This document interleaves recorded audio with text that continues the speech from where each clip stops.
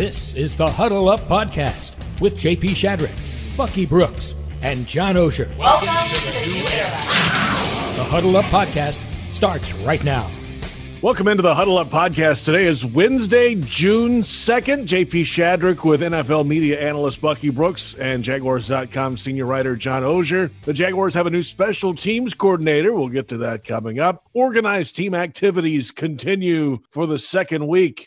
How about some overreactions or just reactions to week one and the one practice we got to see last week? And we'll hear from a couple of offensive linemen, or we have heard from them. We will review what they had to say last week. Remember to subscribe to the official Jaguars Podcast Network on Apple iTunes, Spotify, or wherever you get your podcasts. Give us that 5-star rating. Bucky, how are you, buddy? What's up? Man, it's good. The JP is good. We're getting down to the nitty-gritty. We've got a couple weeks before the mandatory mini camp, get a chance to get out in the field and see what everyone is doing, get to put it in practice. The Jaguars are actually having a mini camp while some are not. I think it's a good thing that we are on track. I just can't wait to see what it looks like. This is the nitty gritty, John, apparently. We're getting down to the nitty gritty, according to Bucky. I think it's the nitty. I don't know that it's the gritty yet. I mean, it's interesting. I mean, we've been on the field for what, an hour or so during rookie camp. JP, you and I were out at the end of phase 2 and then an hour and a half in phase 3. We have a few observations, and even if you were out there every day, they would still be sketchy observations because there's not much to observe on the offensive line, the defensive line. You can observe past routes, past coverage, not much else, but we'll do some observing. It's not time yet. You'll cue us up and we'll observe. We will observe when we are allowed to observe, yes, and we will review those observations coming up in just a little bit. Let's get to the big news from Tuesday, though. The Jaguars announced that they had hired a special teams coordinator, Nick Sorensen, replacing Brian Schneider, who stepped away last week. Now, Sorensen was a secondary coach and the nickel specialist with the Seahawks, and he joined the Seahawks back in 2013 as a special teams assistant, so he was kind of working alongside and with Schneider some of those years there. Played 10 years as a safety in the NFL, 4 seasons in Jacksonville from 03 to 06, special teams captain here. He was a quarterback going into college at Virginia Tech, started his career at quarterback, transitioned to defense, came back to quarterback in 98 for 4 games to back up a couple of injured players. And then 99, he went back to defense full-time because Mike Vick came out of his redshirt year, and guess what? He was going to be the starting quarterback. That's a long time ago. But Sorensen's, we talked about this last week. Would they hire outside? Would they hire within? They got somebody familiar with what Schneider was going to do, it felt like. Yeah, I actually like this. I think it's a very, very smart move because now some of the things that you've talked about, you don't have to change and radically overhaul. Obviously, Sorensen worked hand-in-hand with Schneider when they were up in Seattle, and regardless of whether he had a special teams assistant title, if he was just dealing with the DBs, everybody is a part of the special teams period when you get together. And so he knows it. He can call it out. He can do it. And I think the fact that he played in Jacksonville is an added bonus. So I like the hire. I can't wait to see what it looks like. It makes sense for the reasons Bucky said. And then it's also a case, as we talked about last week, Urban Meyer has always been very upfront that he takes a big hand in special teams. He has great interest in it. So I would guess that he has a good working knowledge of what Schneider was bringing, and he will be able to have conversations, help with the transition for Sorensen back into it. So I don't think anything's really seamless in this, but this is probably as seamless as it can be. Happens in June. I don't think you'll see much of a impact on the field from this transition, and meaning a negative impact. I don't think this will feel clunky at all. I have a question for the former player, John, if I may. Well, that's not me. So go ahead. So Bucky, we always talk about terminology on offense and defense, right? New coordinator on offense, you might have a totally new way to talk about it. Defense, we know that's the case too. Is that way on special teams? I mean, how much terminology is there for the few units that are out there? Yeah, I mean, there's some terminology that, now it's a natural transition because it would be the same, but more from a technique standpoint. When you've been around somebody for so long, you talk about Sorensen being around since 2013 and the amount of years that he spent with Snyder, he can teach the same techniques, the same language, everything will be the same. And so ultimately, I think if you're Urban Meyer, you want to do everything for the players. You have the players in mind. How can I make this transition easy for the players? Well, the easiest way to do it is to bring someone who knows exactly the system that we're putting in and can continue to talk about it, much like Snyder was able to talk about it for a few months. Well, Bucky, this guy sounds like – I was not around Nick when he was here, but he sounds like your quintessential path to being a special teams coordinator, meaning a varied background, was on both sides of the ball, played it, made his living in the NFL because he valued it. This could be the start of him being a special teams only guy. He certainly will here, but meaning for his career. And this is cart way before the horse. But lately you've seen head coaches come out of the special teams ranks because of the organizational ability and because they have to see the big picture of things. And considering his background, he certainly has a understanding of all three phases of the game. So who knows? Maybe we're looking at a head coach someday, Buck. You know, John, it's funny that you bring that part up because I'm a big believer that special teams guys might be the most qualified to be the head coach. They're the only coach that works with all three phases of the game. They also work with coaches from both sides of the ball. They're also responsible for managing the game because you think about the decision they have to make. Hey, how do we kick it? When do we kick it? Do we onside here? Is this in range to kick a field goal? It is a great training ground for a head coach. We've seen John Harbaugh have success doing it.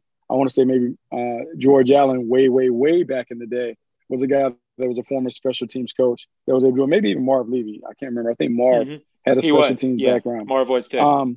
And so when you think about just the management, the managing of personnel and situations, special teams coordinators have to do a lot. And they're also the only coach outside of the head coach that talks to everybody in the building when it comes to personnel, because the intermingling of all those teams, they stand in front of the team. And so they know more than a lot of guys on either side of the ball when it comes to personnel and how to deploy personnel, because they have to convince a bunch of guys on offense to run down the field on punts and kickoffs and go make tackles when that wasn't necessarily what they signed up for when they started playing this game long ago. And they also, JP, deal with more adversity, meaning the first thing that happens when injuries occur is guys get pulled off special teams to have to go play offense and defense. So special teams coaches probably go through as much turnover in their units as any coach on the staff for that reason. Yeah, and that could be in game and all that. I mean, that's a lot of change in week to week and the roster churn and everything that happens. Yeah, they never have their same 11 going all the way through. No, actually never. I would say probably never that would happen. This is the Huddle Up Podcast. JP Shadrick, John Oehser, and Bucky Brooks. And single game tickets are on sale now. Visit Jaguars.com or call 904-633-2000. A team of representatives is ready to help you get back in the bank in 2021. So week 2 of organized team activities is underway. 1 week in the book last week, but only one practice open to media. But that one day we were out there, all 90 players were here. You know, the Bucs, yes, they won the Super Bowl. They have Tom Brady. They have about 40 players in attendance, and Brady's doing his thing. We mentioned last week the Browns are having or have had some issues getting some players to attend. Well, all 90 are here. That's a good start. But it also feels like it's the overreaction period, because they are still in shorts and jerseys and helmets, yes. Anything Lawrence did or didn't do, especially in the red zone, I think was hyped up a lot because it was the first time to really see him with the veterans. A tight end that shall remain nameless doing anything was news. And the defense looking bigger. You know, you can see the size and all that, but you're not really see much physicality interior yet. That's just kind of where we are, Bucky. It's that part of the offseason where you don't see a lot, but what you see, you overhype a little bit. Well, hold on, JP. Ben Ellison looked fine. I'll say his name. Ben Ellison looked fine the other day. He draws a crowd. That Ellison. He does draw a crowd. JP, you are right about this. And because we're so starved for content and conversation stuff that we do tend to overrate OTAs and workouts during this part of the year.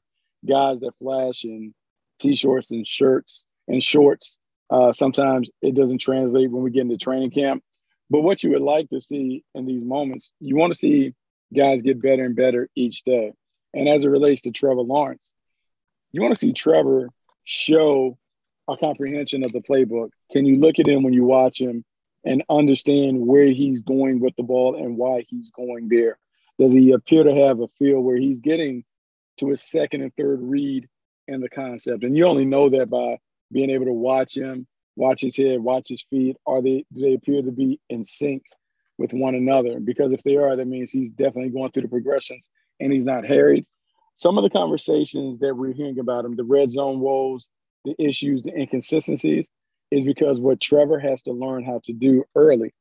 Things happen so much quicker in the red zone and the pros than in college. And the windows are tighter and it requires more anticipation as opposed to, oh, I see it, then throw it. And so it's that, I don't know, it's kind of jumping out of the plane without a parachute a little bit.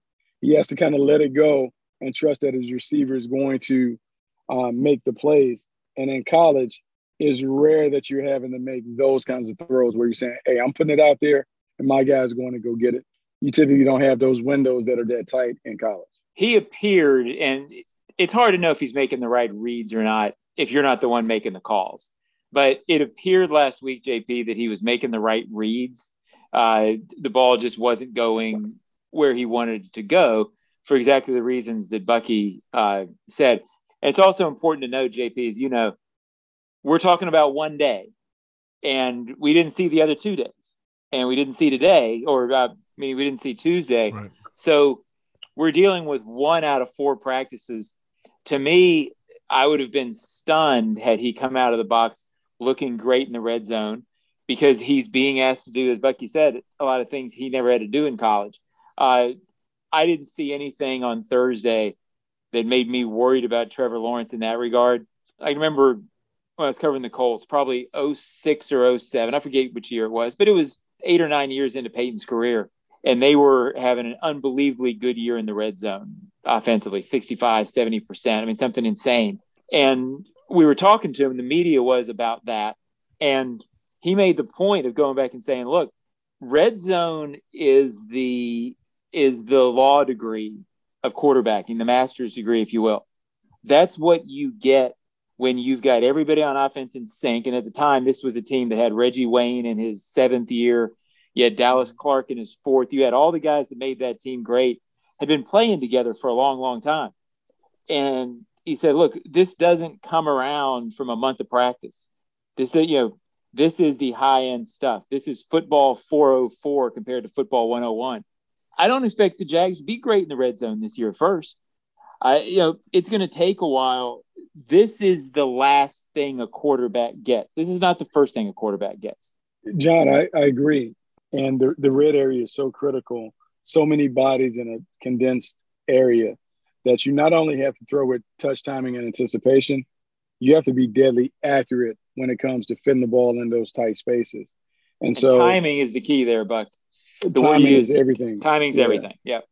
And so the chemistry that you allude to when you talk about Reggie Wayne and Marvin Harrison and those guys throwing for Peyton, that is the chemistry and the rapport that Trevor Lawrence will have to develop with his receivers on the outside. Marvin Jones, DJ Chark, Laviska Shenault. Those guys have to be in sync from the jump. And so it just takes reps, and we can't rush the process when it comes to those guys being on the same page, but it's something that we have to keep an eye on. I've got an easy answer for all this, by the way. Just score from the 21-yard line and out every time. Don't even worry about getting in the red zone. Yeah, just take your shot. Take your shot. High red zone. Take your shot. Put it in the end zone. That's right. Throw it in the end zone, and then you score from 70 yards. Okay, explosive plays. They didn't have enough of those. Well, explode into the end zone from 70. How about that? And don't even worry about the red zone. This is an area, too, just to give, it won't solve anything because fans will still be upset when it doesn't work in the red zone. This is an area that often you'll be really good one week, and then it'll sort of have hiccups, and you'll be good for a couple of weeks. You don't automatically get it fixed right away. because what's working against one defense in the red zone, it's going to get studied. It's going to be a curve that sort of has some hiccups and downside. It's not a straight upward curve because it's hard because 11 people in a 30-yard space is more than 11 people in an 80-yard space. It's just harder because there's not as many gaps in the defense. It's basic math or geometry or calculus or something. So one of those. It's something basic. Because I guess calculus isn't so basic. So hey, whatever it is, man, like that good old Gator education or whatever that is. Like, yeah, whatever kind of math that you had to take early on in college, yeah, we'll call it that. John, did you just do the Gator chomp? Was that what that was? I did. You're damn right I did. You're damn right I did. Oh my gosh, Gator chomp. Man. Wow. My man JR. I didn't get turned down by Chapel Hill because I didn't apply. But I would have. The Huddle Up podcast rolls along. Another idea from OTAs last week that we got was how big the defense is. And it's something we talked about before, right? You know, on paper, they're going to walk off the bus and they're going to look the part. They're going to be big, massive human beings in a lot of these places, especially on the defensive line. You have tall corners now walking all across the defense, it feels like. So, you know, right now, John, you're not going to be able to tell a lot on the interior of how they're going to play against the run and all that stuff. But, okay, they're stouter, it feels like. Start with that. And then the corners have the height and the length to play. That's what they wanted. That was the whole idea of this thing, I think. You watch these things this time of year because you're out there and you want to be able to say something. I watched Tufele. I watched Malcolm Brown. They look really quick when they're rushing against one of those big tackling dummies or whatever you call it, that, you know, the blue thing, as I call it. So they certainly look quick. They look like they can move for their weight. Roy Robertson Harris looks very big. They look like they will be stouter. They have, it seems, more front end numbers at those spots. Last year, because of COVID, when Al Woods and Rodney Gunter, not because of COVID, when they lost those guys, all of a sudden they were perilously thin. They don't seem perilously thin right now. So that was a thing to see that you certainly noticed. They will look better walking into a game than they did last year up front. And on some level that matters because you got to be stout to stop the run. So I was encouraged by that. And I was also encouraged, JP, by what you saw. They look quicker on the front seven defensively. They look more athletic. They look like they have better athletes on the front seven than they did this time a year ago. So that's certainly not a bad thing. They wanted to get that done in the offseason. It feels like they did that. Yeah, John, I think some basic observations when you think about Urban, and you think about the success that he had at the collegiate level, particularly at Florida and then at Ohio State. Bigger, faster, stronger was the calling card on defense. Big guys up front, particularly at defensive tackle, to clog up the middle, make the ball run to the sideline where you got the speed to chase it down. Explosive pass rushers, first step quickness so they can get and harass the quarterback, quicken the clock in the quarterback's head.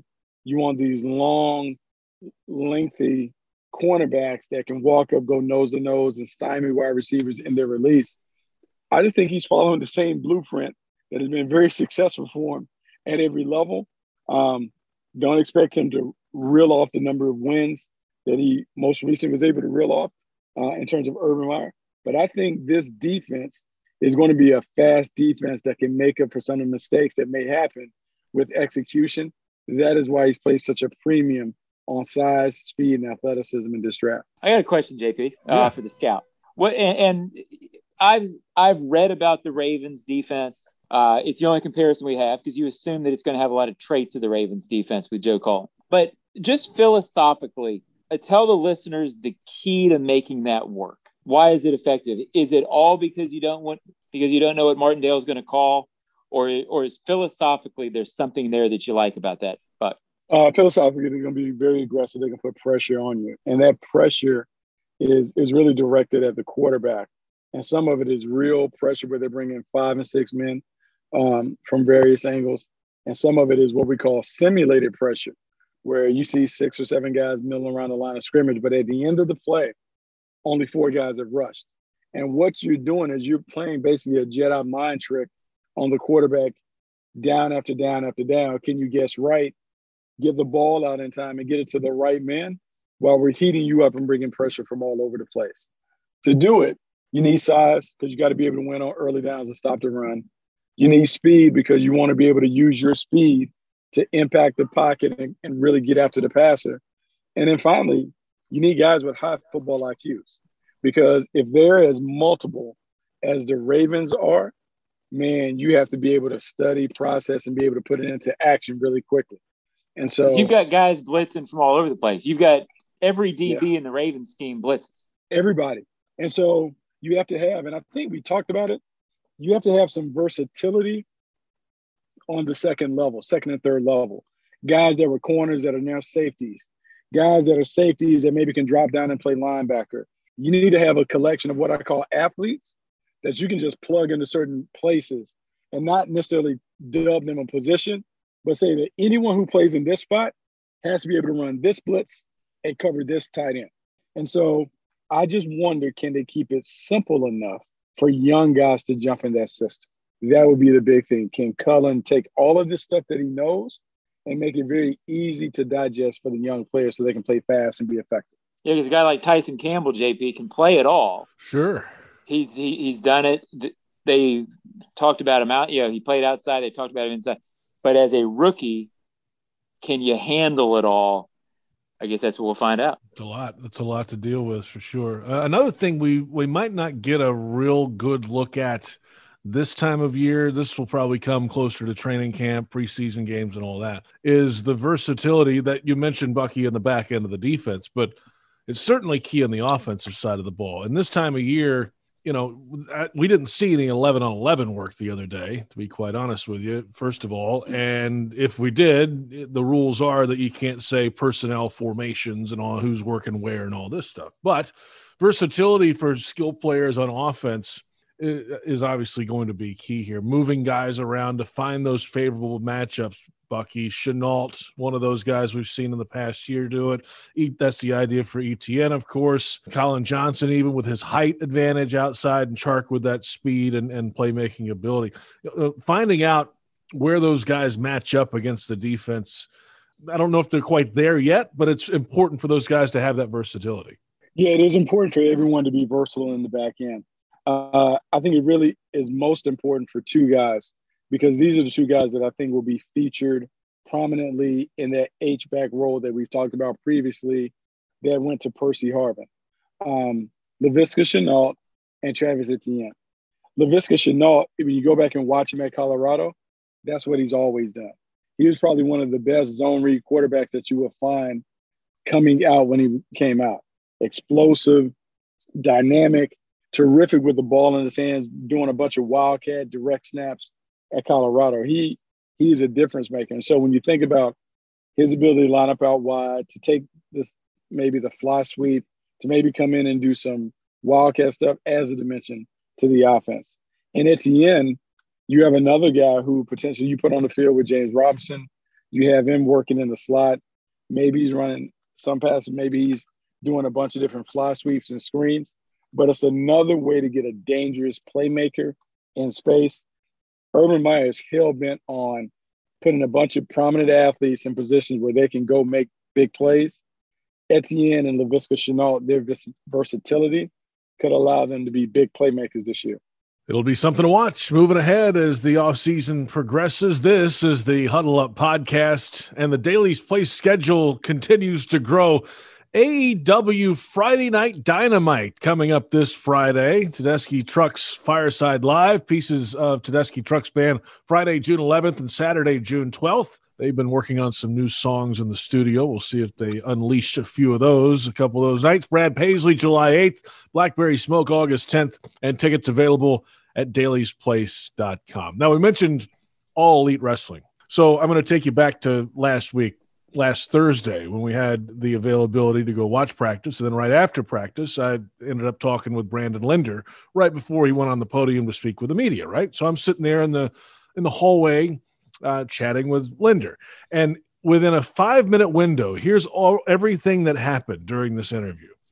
The team's walking off the field, so Tebow walks by, and all these, all the players come by. Okay, that's one thing. I asked about Urban Meyer to Linder, and guess what? Urban Meyer happens to walk up at the same time and stops the interview and says, "Have a good weekend," and they talk for a second. Okay, great. 2 minutes later, Chris Jericho, the wrestler, walks by in full regalia. He's getting ready to do something. They're shooting for the pay-per-view and all that. And then it ends up over the weekend. I don't know, Bucky, if you saw this. John, I'm sure you did. The video clip online of Urban Meyer in a skit during the pay-per-view. Him and Charlie Strong getting after it, helping Jericho out, I guess, with, some weapons. Threw a couple footballs at and helped Jericho hit this guy, and then Urban gave him a laptop to sacrifice. I like it. I did get a chance to see the clip, Charlie Strong and Coach Meyer, how they're being a part of it. It's great. I'm trying to think way back, 96, 97. I remember when a wrestling company brought their crew through, and I remember guys being able to go and have a chance to see it and the energy in the building and going back and talking about those experiences or whatever. So I think it's really cool that Urban and Charlie Strong jump right in. They're a part of it, because it just only creates more energy and optimism and enthusiasm around the program. Yeah, it's fun, and why not? I mean, I think sometimes fans see this sort of thing and they try to create something to criticize about it.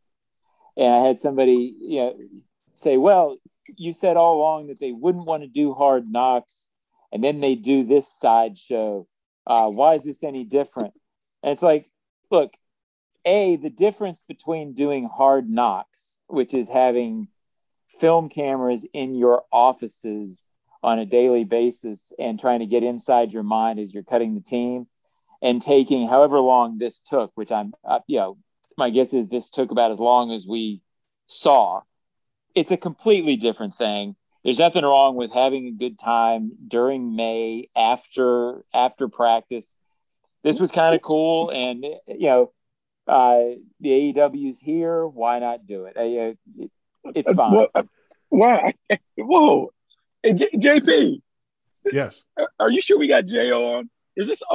Do we have somebody else on? Because the guy who is the king of get off my lawn, the old man. I can't believe I just heard him say it's okay to have a little fun during this time of year. Okay. What would Vince Lombardi say, John? Yeah, oh man. Vince Lombardi didn't grow up in Jacksonville, Florida, watching Gordon Soley on the weekends. That's what's up. Man. And you guys may not know who Gordon Soley is, but he was the old announcer for wrestling. I grew up begging my dad to take me down to wrestling on Saturdays at the Coliseum. Never did. Yeah. Never saw it live, but always had a little bit of soft spot in my heart for wrestling. Oh, a little wrestling. I'm not into it the way a lot of my peers are. Yeah, well, I mean, again, it doesn't take that much time to do something like this. This isn't a big deal. Much like the one who shall not be named, it's not that big of a deal to have him on the team in May.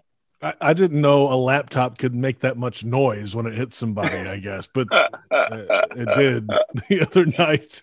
This is the Huddle Up podcast. JP Shadrick, Bucky Brooks, and John Oehser, and we mentioned Brandon Linder. He's one of a couple of offensive linemen that we had a chance to catch up with this week. Linder was explaining the mentality of why all these veterans and everybody's here and the culture they're trying to build and all that. We've heard that word a lot, culture, over the last week. Just get ready. We're going to hear it more and more moving ahead.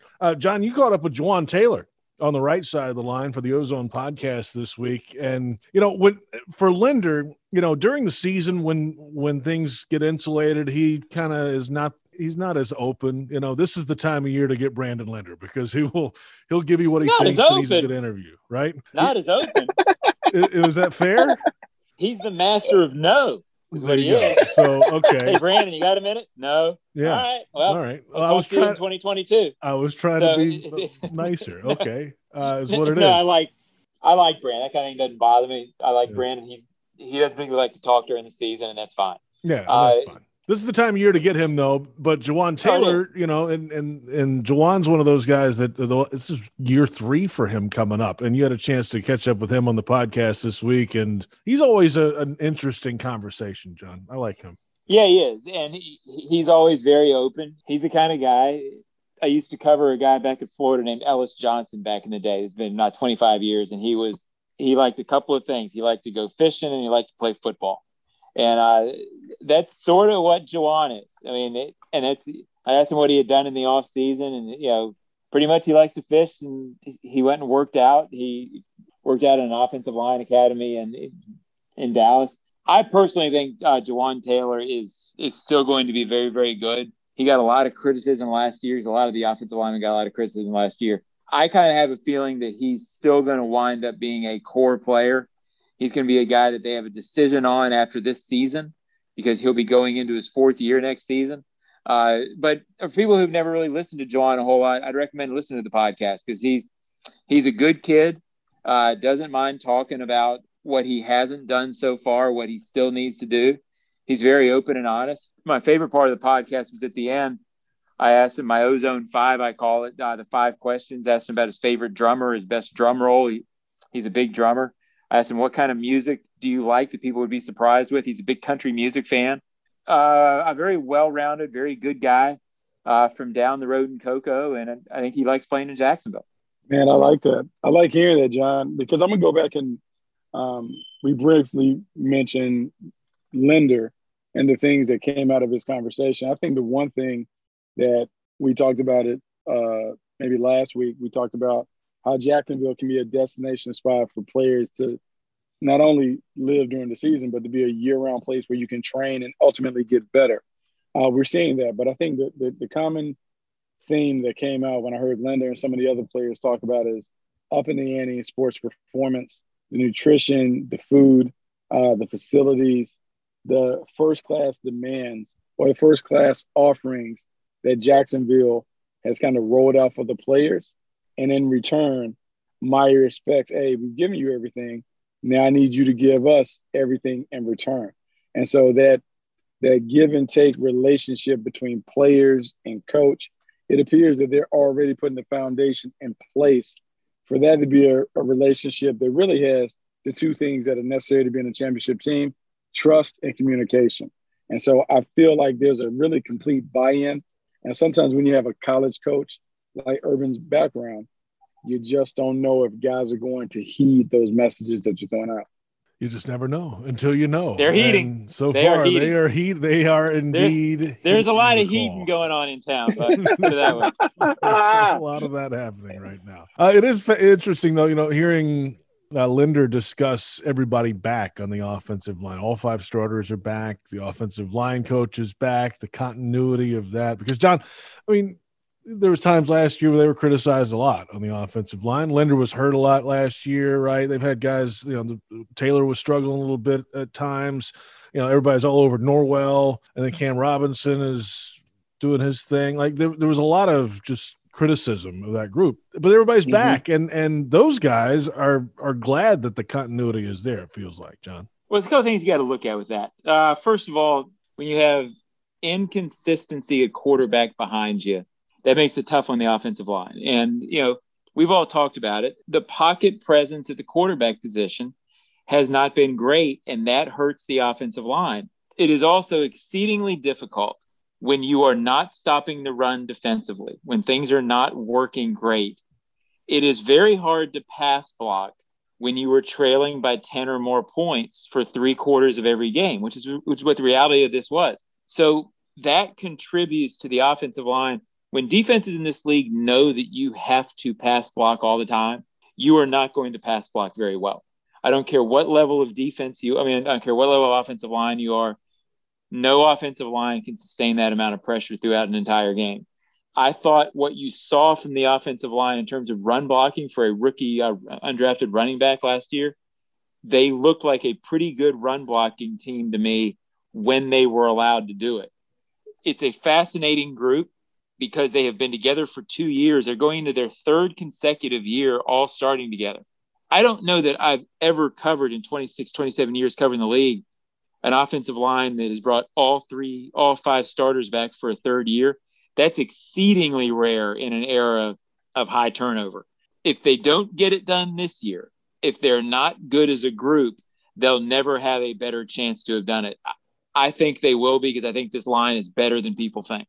You know, John, when you talk about Taylor, I think it's important to lump him together with Cam Robinson, because you're talking about two big physical edge blockers. Early draft picks. Blue chip guys. So it's in the Jaguars' best interest for those guys to play well, so you can reward them with big contracts. And not that everything goes back to the era of the mid-'90s, but when you think about when Coach Coughlin and this team was built successfully for about a 5-year run, Leon Searcy, Tony Boselli, on the edges, able to control the game, not only as pass protectors, but when it was gotta have it time and you need to run it, Fred T or whoever was playing tailback knew that they could run the football. And there's a part of me that believes part of the maturation and development process when it comes to Trevor Lawrence will be offset due to the ability to run the football and to lean into the running game until he is ready to go from being the game manager to the playmaker. This offensive line, I would say they have to wear the big sombrero going into the season. They need to play at an A-plus level for this team to have a chance of being a very competitive unit, because if they can run it and control the line of scrimmage, that'll give them a chance to be in most games. Yeah, one final thing on Jawaan Taylor, JP. Only guy on the roster to start every game the last 2 seasons. And guess what? When you're 6-10 and 1-15, not everybody plays every game. Yeah. I mean, so things get nicked up a little bit more. Right. Yeah, 32 straight games this kid's played. I don't think he missed a snap his first year. I don't know if he got every snap in last year or not. But, I mean, this kid's a tough kid.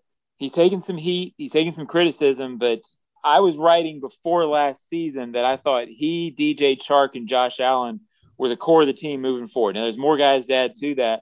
I still think ideally you would have those 3 guys as core guys moving forward. They're good guys. They are guys that you want in the community. They are guys you want around. They feel like the right kind of guys to build around to me. And I still think Jawaan Taylor might be one of those guys. This is the Huddle Up podcast, and coming up later this week, we'll be back on the practice field for the open media time Thursday. John, you and I will be there. Bucky is not quite coming to Jacksonville yet, but I don't want to let the cat out of the bag too soon. But you can let it out. You let the cat out. The cat is you're coming to Jacksonville. When? I am coming to Jacksonville. I'm coming from minicamp. I'm excited to see what it looks like on the field. So I get a chance to be right there, see Coach Meyer, see all the players, to begin to put the pieces of the puzzle together so we can speculate and talk. And maybe I'll be able to share a couple opinions with J.O. OSHA may let me get some I'll stuff have to out. be asked that week to stay off Bucky's red carpet, because they'll have it out for him.